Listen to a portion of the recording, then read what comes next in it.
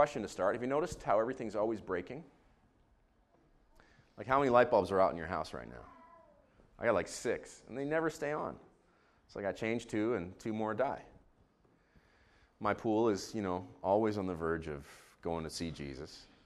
The heater, which was fixed last year, is just not doing what it's supposed to do. I don't want to say it's breaking because I don't want to curse it, but it seems like everything's always breaking. My car's never stopped needing oil changes. Feels like I just get one done and I need another one. Now I got to switch the tires. It's crazy. Everything is always breaking. My Achilles hurts because we added another plate to our sled push on Friday. It's like my Achilles is breaking. Well, hopefully not breaking, but you know what I mean. Doesn't it drive you crazy how everything's always breaking? Drives me crazy. Well, that's because I know that I'm meant for something more, and probably you know the same thing. That's why it drives you crazy when things break, because you know you're meant for something more. You've been built for the high country. You know deep in your heart that you weren't built to die. This is why death and brokenness bother you so much. The death of author Rachel Held Evans has been bothering Nikki and I for the last 28 hours. We found out yesterday evening. 37, went into the hospital with a flu. Now she's with Jesus. Leaving a husband and 2 little kids. You're like, it's so troubling. I was thinking about Dr. Matt, who last week had death visit his colleague at work. And I was thinking, man, it's just, for you it's part of the job, but it doesn't make it any easier. We know deep inside that we're not built to die. That's why death and brokenness bother us so much. We know deep in our hearts that there's a better way. And we're going to discover that today in Mark chapter 4. Have a listen. This is a good one. Again, Jesus began to teach by the sea. Notice that chapter 3 started with again. Chapters 2 started with an and. It's a continuation of this story about Jesus. Again, he began to teach beside the sea. And a very large crowd gathered about him so that he got into a boat.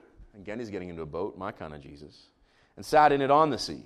And the whole crowd was beside the sea on the land. And he was teaching them with many things in parables. And in his teaching he said to them, listen, a sower went out to sow. And as he sowed, some seed fell along the path, and birds came and devoured it. Other seed fell on rocky ground where it did not have much soil. And immediately it sprang up, since it had no depth of soil. And when the sun rose, it was scorched, and since it had no root, it withered away. Other seed fell among thorns, and the thorns grew up and choked it, and it yielded no grain. And other seeds fell into good soil and produced grain, growing up and increasing and yielding 30-fold and 60-folds and 100-folds. And he said, he or she who has ears to hear, let them hear. When he was alone, those around him with the 12 asked him about the parables, and he said to them, to you has been given the secret of the kingdom of God. But for those outside, everything is in parables, so that they may indeed see but not perceive, and may indeed hear but not understand, lest they should turn and be forgiven. He said to them, do you not understand this parable? How then will you understand all the parables? The sower sows the word, and these are the ones along the path where the word is sown. When they hear, Satan immediately comes and takes away the word that is sown in them. These are the ones sown on rocky ground, the ones who, when they hear the word, immediately receive it with joy. And they have no root in themselves, but endure for a while. Then when tribulation or persecution arises on account of the word, immediately they fall away. And others are the ones sown among thorns. These are those who hear the word, but the cares of the world, and the deceitfulness of riches, and the desires for other things enter in and choke the word, and it proves unfruitful. But those that were sown on the good soil are the ones who hear the word and accept it and bear fruit, 30-fold and 60-fold and 100-fold. He said to them, is a lamp brought in to be put under a basket or under a bed, and not on a stand? For nothing is hidden except to be made manifest, nor is anything secret except to come to light. If anyone has ears to hear, let them hear. He said to them, pay attention to what you hear. With the measure you use, it will be measured to you, and still more will be added to you. For to the one who has, more will be given, and from the one who has not, even what he or she has will be taken away. This is difficult, Jesus, today. It's not a friendly Jesus. And he said, the kingdom of God is as if a man should scatter seed on the ground. He sleeps and rises night and day, and the seed sprouts and grows. He knows not how. The earth produces by itself first the blade, then the ear, then the full grain in the ear. But when the grain is ripe at once, he puts in the sickle, because the harvest has come. And he said, with what can we compare the kingdom of God, or what parable shall we use for it? It is like a grain of mustard seed, which when sown on the ground is the smallest of all the seeds on earth. Yet when it is sown, it grows up and becomes larger than all the garden plants and puts out large branches so that the birds of the air can make nests in its shade. With many such parables he spoke the word to them as they were able to hear it. Did not speak to them without a parable, but privately to his own disciples he explained everything. On that day, when evening had come, he said to them, "Let us go across to the other side." And leaving the crowd, they took him with them in the boat, just as he was. And other boats were with him, and a great windstorm arose, and the waves were breaking into the boat, so that the boat was already filling. But he was in the stern, asleep on a cushion. And they woke him and said to him, "Teacher, do you not care that we're perishing?" And he awoke and rebuked the wind and said to the sea, "Peace, be still." And the wind ceased, and there was a great calm. And he said to them, "Why are you so afraid? Have you still no faith?" And they were filled with great fear and said to one another, "Who is this, that even the wind and sea obey him?" I have vivid memories of the first time I read Mark 4. I think I was 10, first time I read it by myself. And it's really fun to see as I come to it as a 45-year-old preacher that many of the things I understood at 10 still ring true today. Here in Mark chapter 4, we see a recipe for life in the midst of a world that's dying. And it's a 9-part recipe. So if you're a note taker, we're highlighting 9 points. I looked at Jules, right? Jules the note taker. 9 points. It's a recipe for life in the midst of a world that's dying. Part 1 is contained in verses 1 through 2. Here we realize that Jesus has something to teach you, and it's going to be a bit of a stretch. Verse 1, again, he began to teach. I want you to note here that Jesus is a teacher. And on the back of that, I want to ask you this question. What have you learned from him lately? See, Jesus is still alive. He's a teacher. What have you learned from him lately? Walking with Jesus is like a continuing education. That was immensely challenging to me the moment I wrote it. I was like, oh my. You see, we're not looking to arrive in our relationship with Jesus. We're not looking to like step 1, step 2, step 3, you're good. What we're looking to do in our relationship with Jesus is to grow. We're looking to grow. There is no law of diminishing returns in the kingdom of God. We go from glory to glory. Challenge here is to be learning from Jesus. You know, what do you do with a plant that stops growing? I'll tell you what Jesus says about a plant that stops growing. If anyone does not abide in me, he or she is thrown away like a branch and withers. And the branches are gathered, thrown in the fire, and burned. John 15:6. So if that just made you feel a little bit uncomfortable, the thought of useless branches being cut down, gathered, and thrown in the fire, good. Because Jesus is trying to make you uncomfortable in Mark chapter 4. That's why he's teaching them in parables. He wants to make them feel a little uneasy, and he was teaching them many things in parables. The original word for the word parable is literally beside cast. So it's like you take that kernel of truth, that point that you're trying to make, and you cast it beside them. You don't throw it to them, you throw it beside them. Beside cast. Why? The implication is so that they will have to reach for it. He's teaching them many things in beside cast. It's like he wants you to reach. It's as if Jesus wants you to do the work required to solve the puzzle that is the kingdom of God.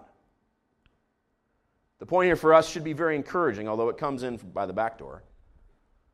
Following Jesus is meant to be challenging. Do you ever feel like, why is it so hard? This shouldn't be so difficult. Well, he's not spoon-feeding them when he teaches in parables. He's beside casting it. He wants to teach you something, but it's going to be a bit of a stretch. So keep that in mind next time you find yourself having to reach, and don't let it bother you. Remember here that God is the one who takes the initiative. That doesn't mean that it's going to be easy. You know, this whole like trying to live thing. Just because God takes the initiative doesn't mean it's going to be easy, but thankfully there is a system that we can follow. The system is here outlined as we continue in Mark 4 with verse 3. A sower went out to sow. Now we get to the parable of the sower, one of the more famous parables in all of the New Testament. A sower went out to sow. Who is the sower? Well, God is the sower. How do we know that God is the sower? Well, you can go to any number of verses in the Old and the New Testament to build a case for God as the author and finisher of our faith, but for our purposes this morning, let's just pick John 1:4. In him was life, and the life was the light of all people. God is the source. He is Alpha, Omega. He is beginning and end. In him all things consist, meaning in God all things hold together. Specifically, when John is talking about God, he's talking about the Logos, the spoken word of God, the one who would become in his incarnation Jesus of Nazareth. He is the sower. He is the beginning. He is the end. In him was life, and that life was the light of all people. The story starts with, abides in, and culminates with God. God takes the initiative, so you can relax a little bit. All the A-types should say, oh, thank you, Jesus. Jenny was saying in our prayer time before we started that as she interacted with some of her friends, coworkers, and peers this week in our wild, wild world, that she could sense a underlying panic. And I wonder if you could identify with that, this overwhelming sense that things are out of control and you're doing everything you can just to keep up. The genius of the gospel is beautiful if that's you. God is in charge. He's good. He takes the initiative. So relax. While recognizing that life's going to have all kinds of problems. So what happens in the parable of the sower? No? You think if God was the one who scatters the seed, it would all be fine. You think if God was good, my life wouldn't be so difficult. The parable of the sower has something else to say. Some of the seed falls on the path. What's the problem there? The birds swoop in and take it away. Some of the seed falls on rocky soil. Just a little bit of soil. So it grows up real quick. Because the soil is shallow, when the sun comes up, because the seed had no root, it scorches it and it withers and dies. Another problem. Some of the seed is cast amongst thorns, and the thorns grow up. If you've ever had a garden, you know that thorns tend to grow faster than flowers. Why is that? I wonder if the Lord knew that each of his people would one day come to Mark chapter 4 and read about seed cast among thorns. And even though most of us are not farmers, we understand what happens when the thorns grow up and choke the seed. But then we get to verse 8. And other seeds fell in good soil and produced grain, growing up and increasing and yielding 30-fold and 60-fold and 100-fold. 30, 60, 100. So yes, you have problems. This is what's outlined in verses 3 through 7. Problems. Pathway problems. Rocky soil problems. Thorny problems. Yes, we have problems, and we'll unpack them a little more in just a moment.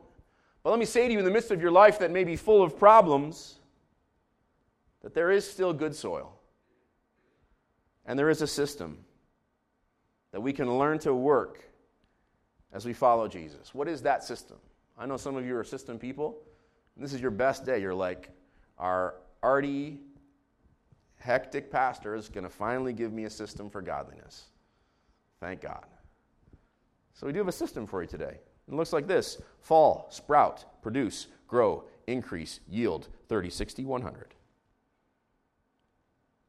Fall, sprout, produce, grow, increase, yield, 30, 60, 100. Why is this system important? Well, I think it would be safe to say that all of us would prefer to be on the good seed, good soil, good result side of the equation, right? Am I right? Nod at me if I'm right.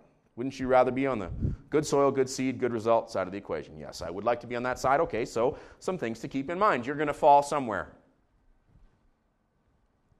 So look at your life this week and see where you have fallen. Where has God placed you?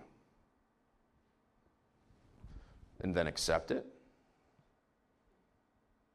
and figure out how to grow.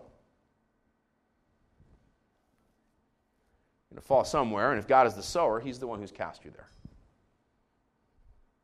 This means that deep dissatisfaction shouldn't get you. Do you see?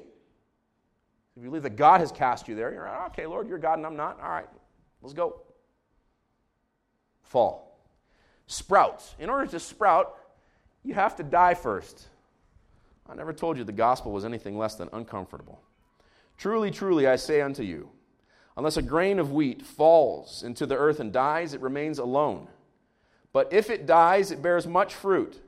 Whoever loves his life, loses it. And whoever hates his life or her life in this world will keep it for eternal life. These are the words of Jesus in John 12, 24 and 25. Now, of course, in that original context, he's speaking about himself, that he's about to die, be buried, and when he rises again, he will bear much fruit. You are some of that fruit. The many billions of people who have given Jesus their life since he ascended to the Father's right hand and sat down in victory. Because we are little Christs, that is the definition, after all, of the word Christian. Because we are learning to be conformed to the image and likeness of Christ, because we are learning to be like him in everything we do. When Jesus speaks about himself, as you are in him, he's speaking about you. Truly, truly, I say unto you, unless a grain of wheat falls into the earth and dies, it remains alone. But if it dies, it bears much fruit. Whoever loves their life will lose it, but whoever hates their life in this world will keep it for eternal life. In every situation, the Christian must walk into it thinking this: I'm here to die. And I just got to admit it, that I thought about our board meetings. And I thought about the things we talk about and the ways in which we talk about them. I thought about us, board members. I thought if we came into those meetings thinking, I'm here to die, we would see a different result. And all the board members present said, you got to say amen. Amen. Amen. Amen. I'm here to die. And this would be true in your life. This would be true in your interpersonal conflicts, wouldn't it? You would never fight with your wife again if you came into every conflict thinking, I'm here to die. Now, I know that this might make you feel profoundly uncomfortable. It makes me feel the same way. But the logical progression of this line of thinking is that Christians ought not to fight. Because the moment you pick up your sword to slay your opponent, they grab it and stab themselves first because they're here to die. I felt like a kindergartner as I read this. I felt like I'm an idiot. I felt like, how could I have missed this? I felt like I could go home after that one point. I'm here to die. Nevertheless, Lord, not my will, but yours be done. Sprout. Produce. You're meant to do stuff. What have you produced lately for the kingdom? Are you a producer or a consumer? I don't even got to shout that point, do I? Grow. You should be getting better. Do you see improvement? Again, don't you feel like a 17-year-old? You're like, I'm so immature. I think I'm good, but I'm not. I mean, is it just me? You're supposed to see improvement. Increase. We're an onward and upward kind of people. So what's your next challenge? I really like that as an Enneagram 8, truth be told. But even the Enneagram 9s and 1s, you're like, what's the Enneagram? Ask Nikki, she'll help you. Or ask Becky, she'll help you. If you're a go-getter kind of person, you're like, yeah, this is my best day. Pastor just said it's onward and upward. But if you're a quiet, more withdrawn, reserved kind of person, that's good. God made you the way you are, and we celebrate you. But you hear that, and you're like, oh, I don't know. What's your next challenge? And then, of course, yield.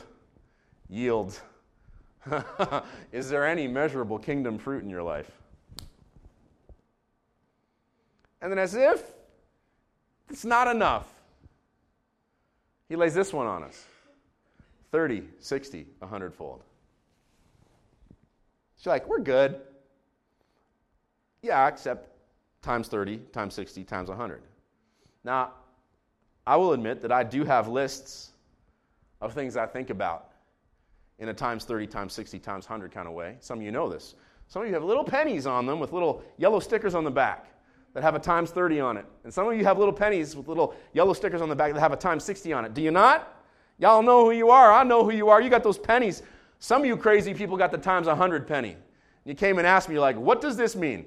And I told you, didn't I tell you what it means? I know what it means because I am learning to have a times 30, times 60, times 100 kind of faith. And I got to say that since last summer, the Lord started rebuking me that my faith is too small. And I kept hearing the scriptures echoing in my mind, you have not because you ask not.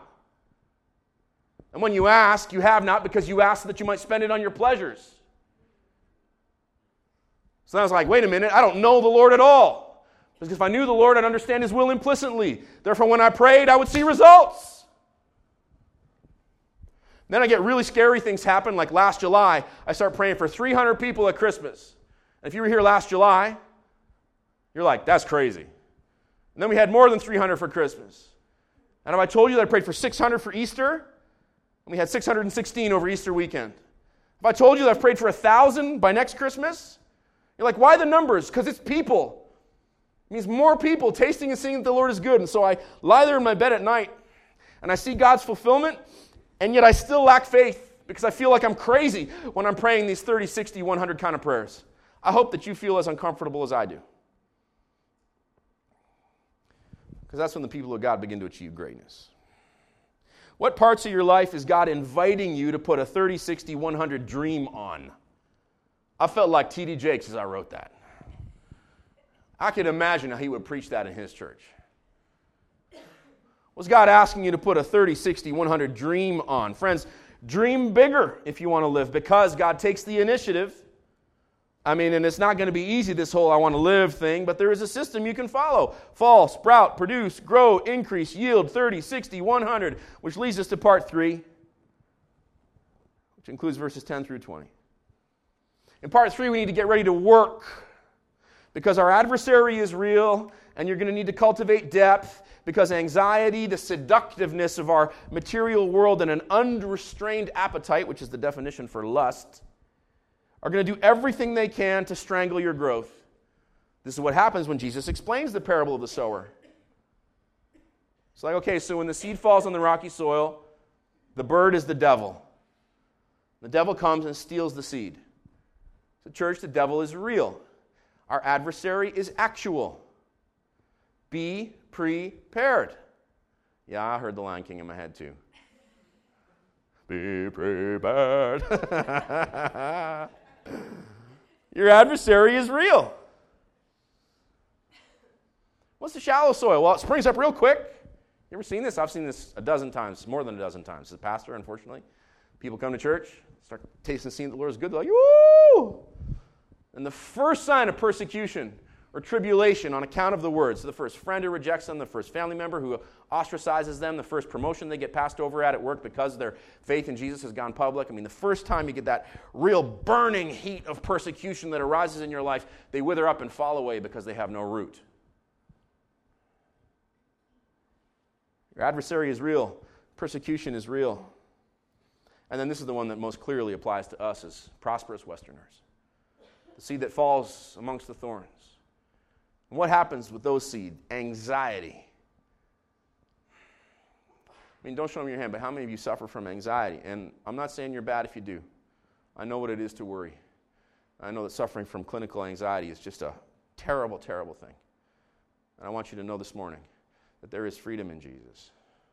And I'm not saying it's overnight, but I'm saying that in Christ, you'll be able to set your eyes on the way through. And by His grace, as the Holy Spirit fills you, you will be enabled to take the next step, and then the next step, and then the next step, as God walks with you out of the valley of the shadow of death, back towards the high country.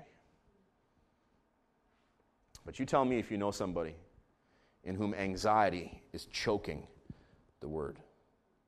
You tell me if you know somebody in whom the seductiveness of our material world is choking the word. And everybody said, right? You tell me if you know somebody in whom the lust for things is choking the word. These things, the devil, worry, and the lust for prosperity and things, are going to do everything they can to choke the life out of you. So be prepared. And then stake your hope on verses 11 through 12. And he said to them, to you has been given the secret of the kingdom of God, but for those outside everything is in parables, so that they may indeed see but not perceive, and may indeed hear but not understand, lest they should turn and be forgiven. This is a very thorny passage. It's caused everybody trouble forever. It caused me trouble when I was 12. I was like, this sounds like Jesus doesn't want people to repent. That doesn't make any sense, because 1 Peter says that it's his will that none should perish. So what does he mean here? Is this wrong? Is the Bible wrong? Like first-year religious studies, you're like, see, the Bible contradicts itself. Unless Jesus is quoting Isaiah 6, 9 to 10, where Isaiah the prophet is being sarcastic, as prophets are known to be, because they're thorny, difficult people. And I know, yeah, laugh, go ahead. And he's the one saying that these dull-hearted, closed-eared, stiff-necked people are always hearing but never understanding, always seeing but never perceiving, lest they should turn and repent and their sins be forgiven them. So Jesus here is quoting a very well-known passage from the prophet Isaiah, who was one of the most popular prophets in ancient Judaism. And by quoting this sarcastic prophet, he's saying, I wish they would come. It's like he's saying to his followers, almost as an aside, remember when Isaiah said that thing about how we're all, well, not him, but how all y'all people are stiff-necked and difficult? It's like, I wish you wouldn't be. I wish you would come. I wish you would awaken to new life. Jesus is saying here that he wishes that you would come. And I do have to say here, because I'm striving to be a faithful Bible preacher, I'm not trying to win a popularity contest, otherwise I wouldn't preach this. But there is clearly an us and them mentality to some degree in God's kingdom. Right? Like the sheep and goats of Matthew 25 are a real thing. And if you don't know what that means, go home and read Matthew 25 today. It's a really interesting chapter.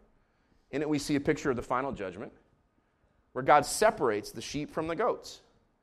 To the sheep he says, come on home, I love you. And to the goats he says, go ahead now. He sends them off to everlasting punishment. It's a horrifying, horrifying chapter. So, it's a real thing, the sheep and the goats thing. Here's how I've dealt with the sheep and the goats thing my whole life. I've always been like, well, I'm not God, so I don't know who's a sheep and who's a goat. Yes, I know the scriptures tell me that by your fruit shall you know them. So like I do spend a lot of time watching for fruitfulness in me, and then to some degree in those whom I'm tasked to lead. But even then, the human experience is complicated enough that I'm not about to sign on the dotted line based on your relative lack of fruitfulness. I hope you do the same for me. So I don't know who they are. And then here's the other way I deal with it. I figure there's no point arguing with goats about sheep things. You think about how many stupid Christians spend all their time arguing with goats about sheep things. Isn't it ridiculous? So ergo, we should probably never protest ever again. You're like, that's ridiculous. Not really. Because all the goats are going to think, what are these stupid sheep saying? I don't even understand their stupid sheep language. It's like you may have family members who don't love Jesus. Stop arguing with them about Jesus. Also, very importantly, Anne-Marie, you like this. I thought of you when I wrote it. If you're a sheep, stop asking goats to do sheep things. And stop expecting that goats would do sheep things. This would help you have much better relationships with everybody. Because you're like, yep, probably not a sheep, so we're going to talk about goat things. How about them leaves? There's a long way you can go with people if you don't expect them to act like sheep. And look, I know this is dangerous territory, but I preached it pretty nice. Didn't I say it pretty nice? I was pretty nice. So if a goat is super offended at this, if someone was here this morning and they're like, I'm not sure if I'm a sheep, and I found that pretty offensive, immediately invite them to become a sheep, because they wouldn't be offended about not being a sheep unless the fingerprint of God had already been laid upon their soul, causing them to be very uneasy about their lack of sheepness. Because let me tell you, every goat I ever saw doesn't give a rat about not being a sheep. Preach, preacher. Y'all heard. I was earning my money. We could quit. I'm almost done. Okay, it's only if the fingerprint of God is on your heart that you would react in any which way to feeling left out of the family of God. Right? If you weren't part of the family of God, you wouldn't be upset that Satan is the bird who stole the seed off the path, unless you knew deep down that you were made for something more. If you knew deep down in your heart that you were made for something more, you'd be upset about the fact that the devil stole your seed. If you didn't belong to Jesus, you wouldn't be upset. And you would realize the second it kind of came to your consciousness, I lack spiritual depth. The second you realize that you truly lack spiritual depth, and that's what's been making you so susceptible to losing your joy every time tribulation or persecution shows up, well, you'd do something about it, wouldn't you? Those who don't do anything about it, I don't know. It's not very sheepish. You're like, wait a minute. I understand why I'm always so troubled by trouble. Because I lack depth. I guess I better do something about that. I mean, you'd know without me even telling you that the cares of this world and the deceitful seductiveness of riches and the unrelenting desire for things are truly choking the life out of you. So you would do anything you could to hear and accept the word so that you could start bearing fruit if you were called to be a sheep. And in the right moment, the right time, you'd come to Jesus, wouldn't you? You'd hear the story about Jesus. You'd heard that God became a man and went to a cross to suffer and die there in your place for your sins so that the wrath of God the Father might be poured out on him instead of on you. And that as Jesus died, his righteousness came to you and your badness went to him. You'd hear that and you'd be like, bah. Bah. You'll remember it though. And in that moment, the good shepherd would become your shepherd. And somebody said. And having come to Jesus, worship team, I'm done. You can join me on stage. Having come to Jesus, you'd know that the truth will win, like in part 4, verses 21 through 23. So you'd put your money on God's victory and go all in, like in part 5, verses 24 through 25, because you'd know that it's not so much about how it happens, but it's the result that really matters, because we are moving towards an end game here after all, like in part 6, verses 26 through 29, where these small beginnings are going to turn into a real lifesaver of a home, like in part 7 with the mustard seed and the mustard tree in verses 30 through 32.